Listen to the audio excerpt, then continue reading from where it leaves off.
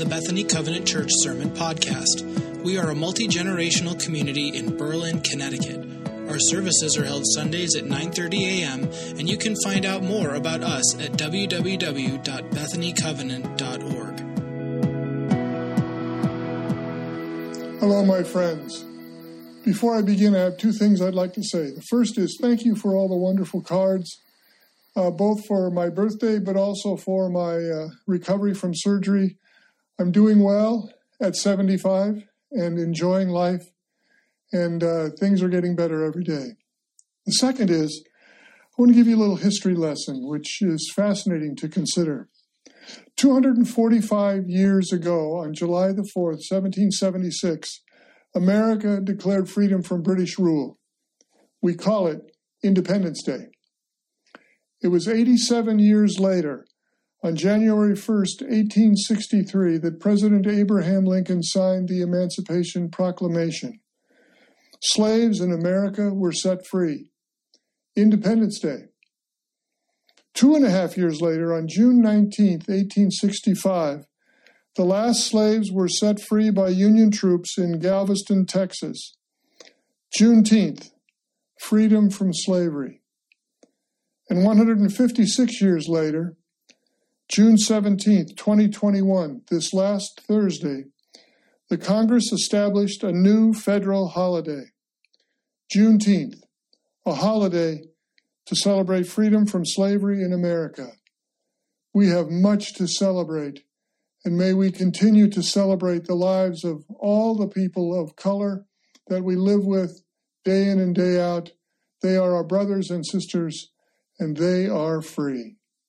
Amen. Now for the message. In steps 1 to 3, we discover God's way for us to find serenity with Himself. In steps 4 through 7, we discover God's way for us to find serenity with ourselves. Today we begin the third aspect of serenity, the way God has established for us to have serenity with those around us, with others.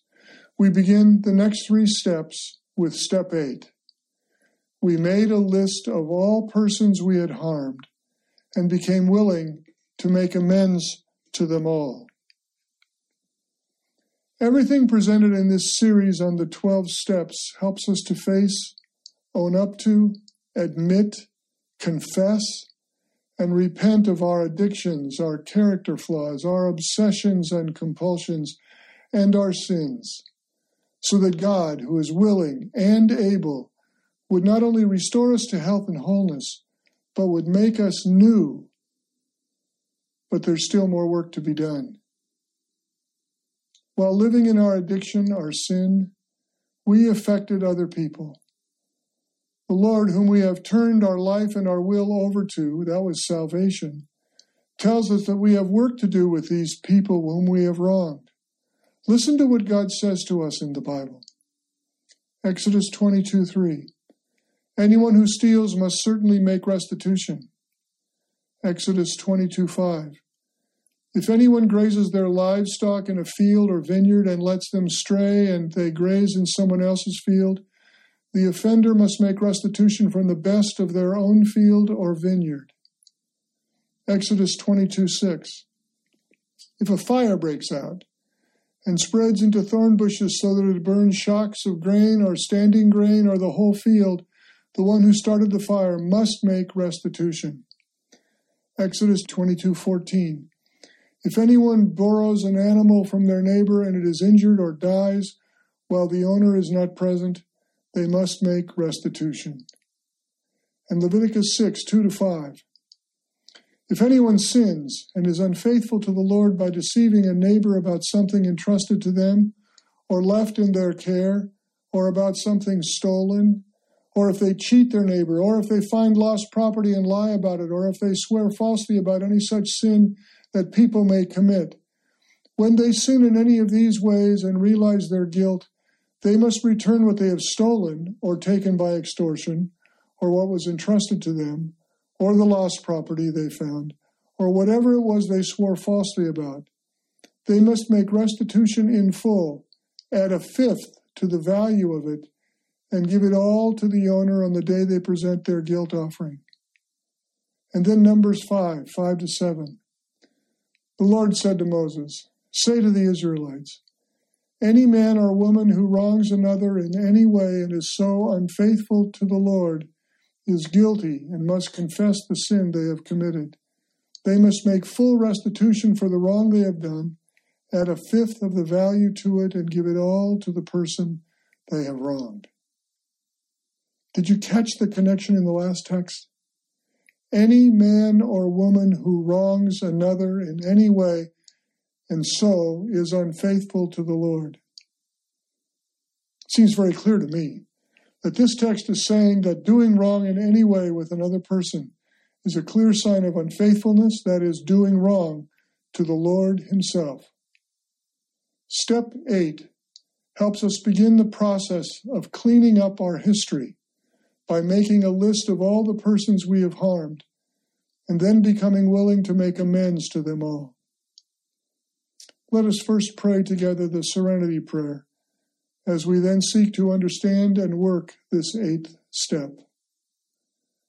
God, grant us the serenity to accept the things we cannot change, the courage to change the things we can, and the wisdom to know the difference. Living one day at a time, enjoying one moment at a time, accepting hardship as a pathway to peace, taking as Jesus did the sinful world as it is, not as we would have it, trusting that you will make all things right if we surrender to your will, so that we may be reasonably happy in this life and supremely happy with you forever in the next. Amen. Let's understand step 8. The intention is most clearly stated in the book, The 12 Steps of Spiritual Journey, to make amends and heal our past so that God can transform the present. Broadly defined, amends is repairing the damage of the past. Now, I have occasionally described this as the wake that we have made with our life. We all leave a wake. It can be a playful and fun ride for others, or it can be jarring and even damaging for anyone to have been with us. There are, however, obstacles to step 8 which must be identified and overcome in order to repair the damage we have caused. Let me list 3 such obstacles. The first is forgiveness. In the classic AA book, 12 Steps and 12 Traditions, we read, quote, "To escape looking at the wrongs we have done another, we resentfully focus on the wrong they have done us. We seize upon another's misbehavior as the perfect excuse for minimizing or forgetting our own." End of quote. And in the book, The 12 Steps of Spiritual Journey, comes the strongest statement on forgiveness outside the Bible. Listen to this. Forgiveness is not an emotion. It is a decision. When we choose not to forgive someone because of our anger or hurt over the way they have treated us, aren't we really saying that the problem is our anger? And isn't that something we would want to deal with in our life? When we choose not to forgive someone, we choose not to trust that God's way for living our life is best. God clearly, throughout the entire Bible, calls us to forgive, in the same way that God has chosen to forgive us of everything we have said, done, or failed to say or do. Often, choosing not to forgive someone is a cover-up for the things we have said and done to them, which we need to have purged from our own life. Jealousy, self-righteousness, defensiveness, control. You know these things, we all do. It is only with God's help that any of us can give genuine forgiveness. It is only with God's help that I can get past the obstacle of forgiveness that binds me to what I need to address and forgive in myself. With that in mind, I recommend a booklet on the topic of forgiveness, written by University Press in 1980. Obstacle number 2 is fear. Fear of the prospect of actually visiting or even writing those we have wronged, especially as we remember either how badly we behaved and what they might think of us, and on the other hand, how unaware they might have been that it was us that hurt them. The Apostle John writes this in his first letter. Perfect love drives out fear. 1 John 4:18. John does not mean that fear is conquered only as our love is perfected. What John does mean is that as we understand God's love for us is perfect, that is, it's never faltering, it's never withheld, it's never limited, but always given, always complete, always more than enough, it's then that we can face our fears of the things God asks us to do and know that His love is there to direct, to protect, and help us find a better life by following Him and His ways. With God helping us to know how wide, how long, how high, and how deep His love really is for me, Ephesians 3:18, I will get past the obstacle of fear, and so will you. Obstacle number 3 is deceptive thinking. The deceptive thought for the alcoholic and the drug addict and often the sinner is that, quote, when drinking or doing drugs or sinning, we never hurt anybody but ourselves. It's stinking thinking to think that. Many times I have listened to an alcoholic insist that their drinking behavior is done away from home, that they haven't embarrassed their family in public by being drunk. While there may be some truth in what they say, the reality is that their not being home has affected their family. Their depletion of income by drinking to excess, has affected their family. There are many eyes that see them over the top or under the table in those times away from the family. It is self-deceptive thinking to really believe that addictive behavior of any kind has little or no effect on others. This self-deceptive thought is not originally nor exclusively for the alcoholic or the drug addict. All people tend to rationalize and justify their wrong behavior by shrugging that behavior off as not affecting others. The reality is, not only does our behavior have an effect on others, and it certainly has an effect on us, to not deal with our behaviors because we think it hasn't hurt others is the ultimate self-deception, because it keeps us from doing what is most important in our own lives, living with integrity before God, ourselves, and others. So how do I work step 8? First, I have to know my wrongs. There are material wrongs. These are the wrongs that affected a person in a tangible way, like borrowing but not paying back, extravagant spending on self to the detriment of spouse and family, injuring another, damaging the property of another. In the New Testament, the tax collector Zacchaeus was so impacted personally by Jesus that he recognized and knew his material wrongs and said in public, and I quote him, "If I have cheated anybody out of anything, I will pay back 4 times the amount." Luke 19:8. This is what happens when you surrender your life and your will over to God.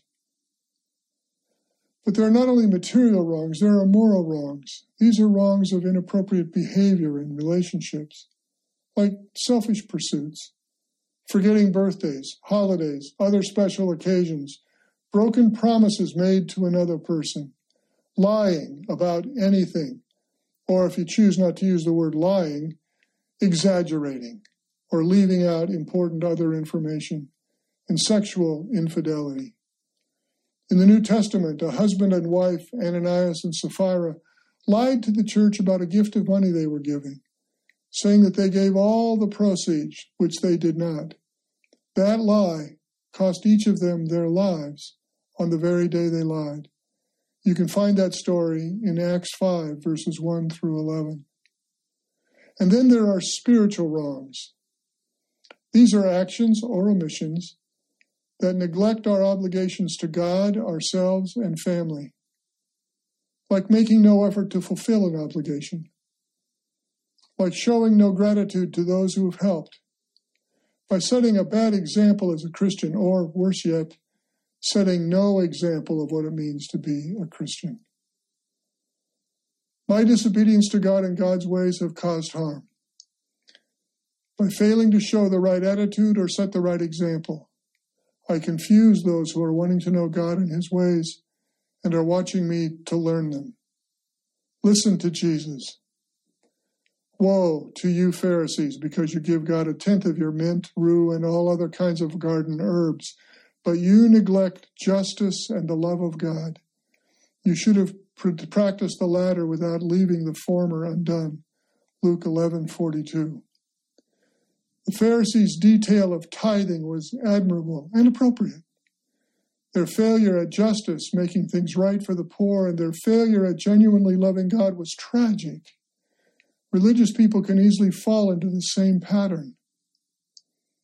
There is one other spiritual wrong that I would like to identify. In his first letter to Timothy, the Apostle Paul writes, "Do not neglect your gift." 1 Timothy 4:14. Not putting into use the gifts or the talents God has given us deprives our lives from the fulfillment we were made for, and deprives others of what God wants done through us. For the teacher, teach. For the healer, heal. For the musician, make music. And I could go on a long time, and you know this yourself. Failing to exercise God's gift in us is a spiritual wrong that must be corrected. People have been wronged if we fail to bring them God's grace through the gift God has given us to express and share that grace. There's an addendum that's been put in the notes that you have received. It's called my amends inventory. This is the general list of people that God brings to mind that I have wronged. And this is the starting place for making amends, the inventory of damage that I have caused. This is to become our to-do list for making amends, for doing step 8. There's a second addendum called my amends getting specific. After making my amends list, I get more specific about each person I've wronged. The goal is to be clear. Clear about the wrong that I did, clear about how I did that and how it might have affected the person I wronged, and clear about what flaw in my character or sin in my life is to be addressed, so I would not be that way or do that or say that or think that ever again. Do I need step 8? I do. But listen to the scriptures. Proverbs 14:9. Fools mock at making amends for sin, but goodwill is found among the upright. Matthew 6:14-15. If you forgive men when they sin against you, your heavenly Father will also forgive you. But if you do not forgive men their sins, your Father will not forgive your sins. Matthew 18:21-22. Peter came to Jesus and asked, Lord, how many times shall I forgive my brother when he sins against me? Up to 7 times? Jesus answered, I tell you, not 7 times, but 77 times. Or Mark 11:25. When you stand praying, if you hold anything against anyone, or forgive them, so that your Father in heaven may forgive you your sins. Or Luke 6:37. Do not judge, and you will not be judged. Do not condemn, and you will not be condemned. Forgive, and you will be forgiven. Or Colossians 3:13. Bear with each other. Forgive whatever grievances you may have against one another. Forgive as the Lord has forgiven you. I want to be healthy. I want to be whole. I want to be right with God and right with myself and right with others. I gave my life and my will over to God, and I still do this. Giving my life and my will over to God is an everyday decision. And because I have given my life and my will over to God, I need to forgive. That is God's will. May He help me to be willing to forgive. And because I've given my life and my will over to God, I need to make amends. That is God's will. May He help me be willing to make amends. Pray with me.